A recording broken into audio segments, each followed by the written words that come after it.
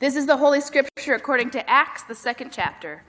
But Peter, standing with the 11, raised his voice and addressed them. Men of Judea and all who live in Jerusalem, let this be known to you and listen to what I say. Indeed, these people are not drunk, as you suppose. It's only 9 o'clock in the morning. No, this is what was spoken through the prophet Joel. In the last days it will be, God declares, that I will pour out my Spirit upon all flesh, and your sons and your daughters shall prophesy, and your young men shall see visions, and your old men shall dream dreams. Even upon my slaves, both men and women, in those days I will pour out my Spirit, and they shall prophesy. And I will show portents in the heaven above, and signs on the earth below, blood and fire and smoky mist. The sun shall be turned to darkness, and the moon to blood before the coming of the Lord's great and glorious day. And then everyone who calls upon the name of the Lord shall be saved. This is the word of the Lord. Praise to you, O Christ. Please be seated. So I see we have a couple recent graduates here today. Congratulations, Catherine, Sarah, anyone else that I'm forgetting. And it's really a bummer that you're here, because you know what the sermon is today? It's school. So everybody put on your thinking caps. Here comes 3 lessons, 4 homework assignments. You guys ready? Of course you are. Of course you are. Okay, so it's Pentecost, right? You probably picked up on that by now. So if it's the festival of Pentecost, then we better talk about what Pentecost is and how it fits into our church calendar. And if we're going to talk about what Pentecost is and how it fits into our church calendar, then obviously we're going to have to talk about the Holy Spirit, who's the main character of this day. And if we're going to talk about the Holy Spirit, then of course we're going to have to talk about the Trinity and how the Holy Spirit fits in with who God is. So those are the 3 lessons: church calendar, Trinity, Holy Spirit, or a physics lesson, a music lesson, and a lesson in hide and go seek. You ready? Oh, excellent. Okay, so let's start with Pentecost and the church calendar. So you know that the church has its own calendar, right? And its own Christian year, and it's marked by seasons, and the transitions between seasons are marked by festivals. So who knows what the 2 biggest festivals are in the Christian year? First one's in December. Involves a baby. Christmas! Oh man, you guys are great. You're on top of it. Christmas. Okay, and what's the other biggest one? Easter. You guys are too good. So the whole Christian year revolves around these 2 big climactic days, Christmas and Easter.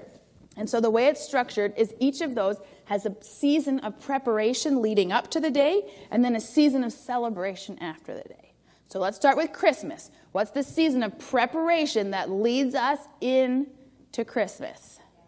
Advent. Gold star for you guys, okay? And then we have the Christmas day, and then we actually have a whole season of Christmas afterwards, a couple weeks long.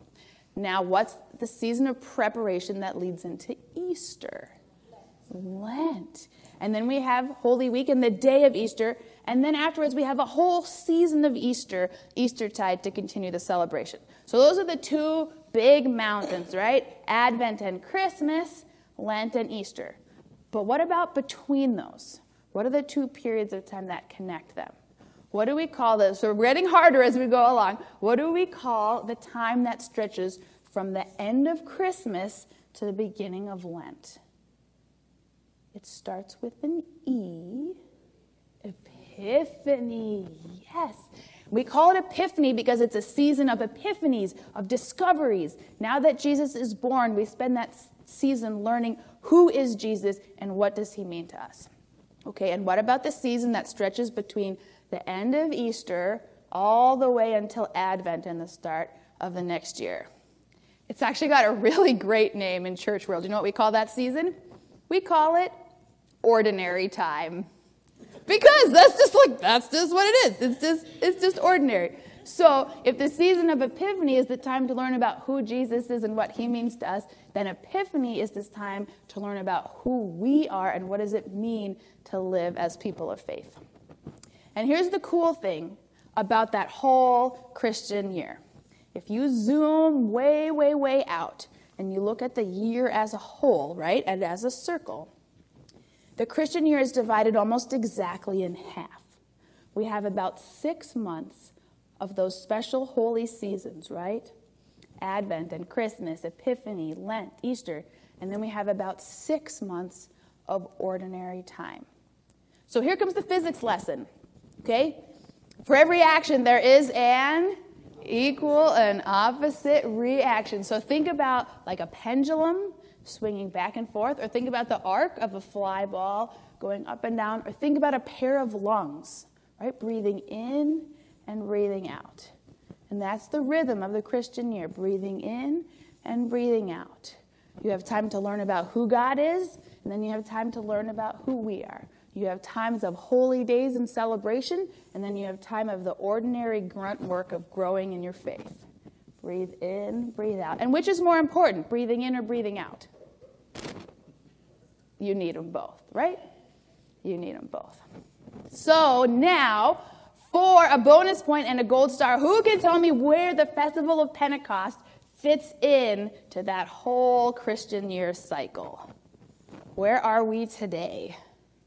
We are at the very end of the season of Easter and the very beginning of that long 6-month stretch of ordinary time. It's the transition point.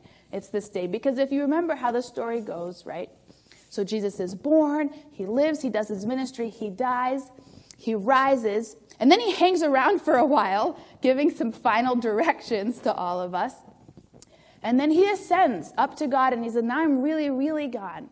But as he does that, he hands the baton to us and says, carry on my work. Carry on the work of forgiving people and healing people and loving people and setting people free. Carry on my work. Now, to make that possible, to make it possible for like ordinary, imperfect humans like you and me to do this incredible work of God, Jesus gives us this gift of the Holy Spirit, the power that makes it possible for us to do God's work in the world. Okay, that's lesson 1. You guys ready for lesson 2? Because if we're going to talk about Pentecost, we're going to have to talk about the Holy Spirit. But before we do that, we've got to talk about the Trinity. So, the Trinity, it's a central part of our Christian faith, but it's also kind of an obscure one, right? And it's this idea that though we worship God, one God, God is made up of 3 different entities, right? Can you name them? The Creator, the Christ, and the Holy Spirit, okay? And that they are both, at the same time, both 3 and 1. Now, how can you be 3 things and 1 thing at the same time? Theologians and scholars have tied themselves into knots over how this is possible for years, trying to work out formulas and definitions and whatever. Totally unnecessary. The idea of the Trinity is just to help us get at this idea that our God is way too big to be reduced down to any one name, one role, one identity. That's all it is. So actually, I'm curious. God, Creator, Jesus, our Savior, Holy Spirit, this mysterious power, of the 3, which is most important to your faith personally as a Christian? Like which do you feel closest to or most connected to? Or if you're praying, who are you picturing that you're praying to of those 3? We're going to take a hand poll. So you can think for a moment. Okay, raise your hand if you feel closest to God of the 3. Is that like maybe a third, maybe a quarter? All right, okay, raise your hand if you feel closest to Jesus of the 3. Oh, that looks like more than half to me. And raise your hand if you feel closest to the Holy Spirit. A few, just a few. Okay, that's really interesting.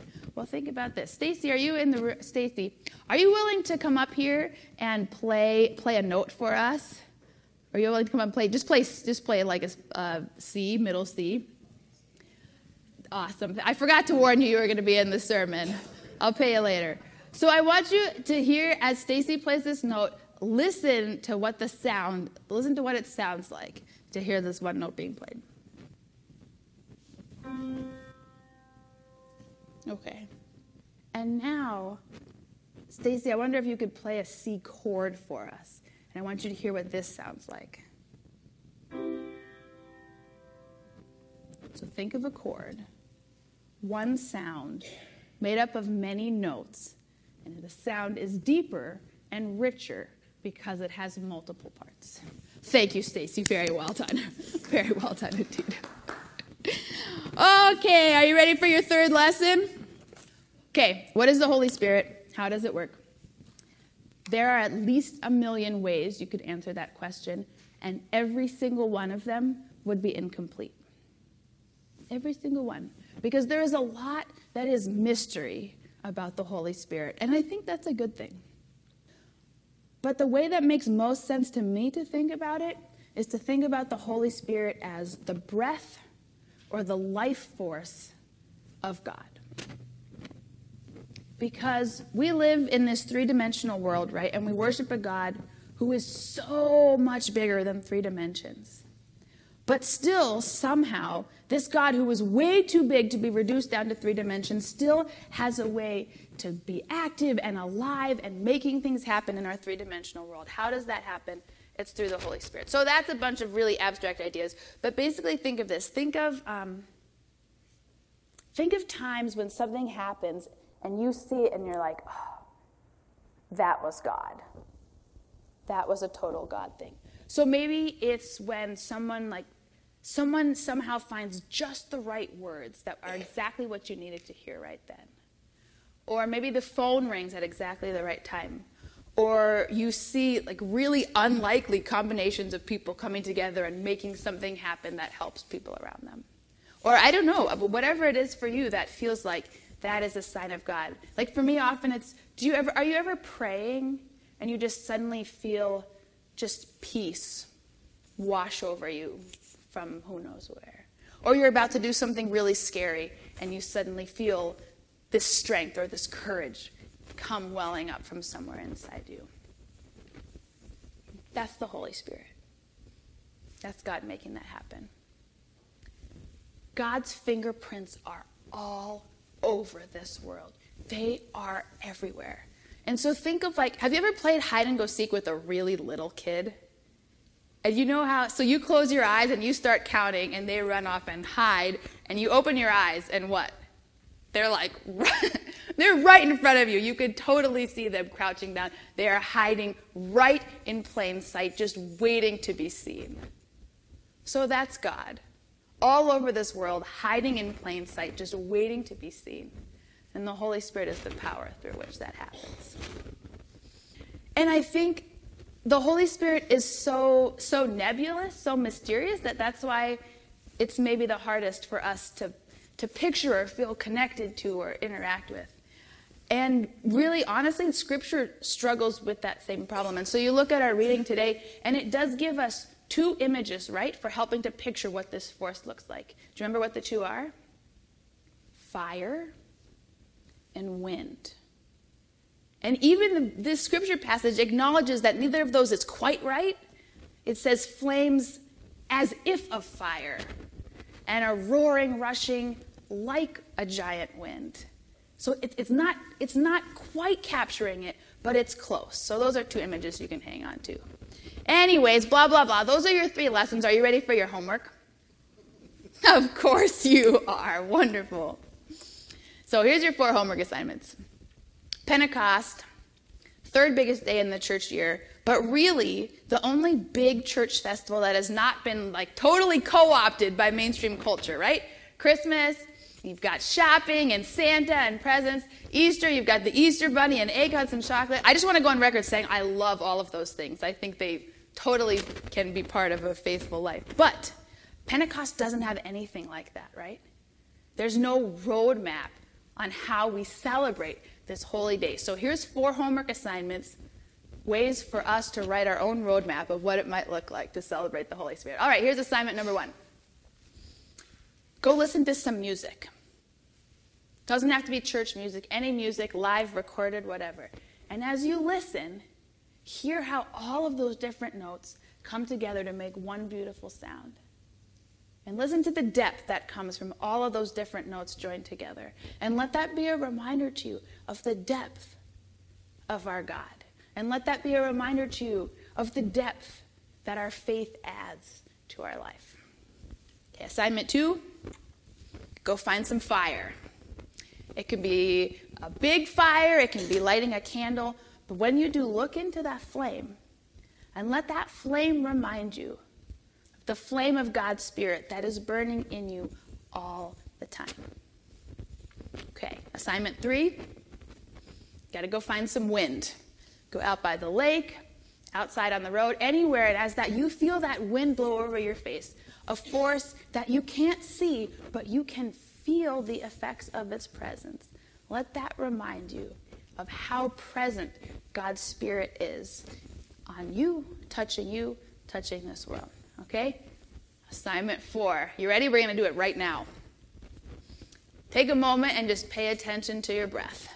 Breathing in and breathing out. And as you breathe, think about those rhythms of the church year. Learning about God and learning about us. Being filled and pouring ourselves out. And as you breathe, just think to yourself, breathing in God's Spirit, breathing out God's love. Breathing in God's Spirit, breathing out God's love. So, well done. You were great students. May we breathe in God's Spirit. May we breathe out God's love. Amen.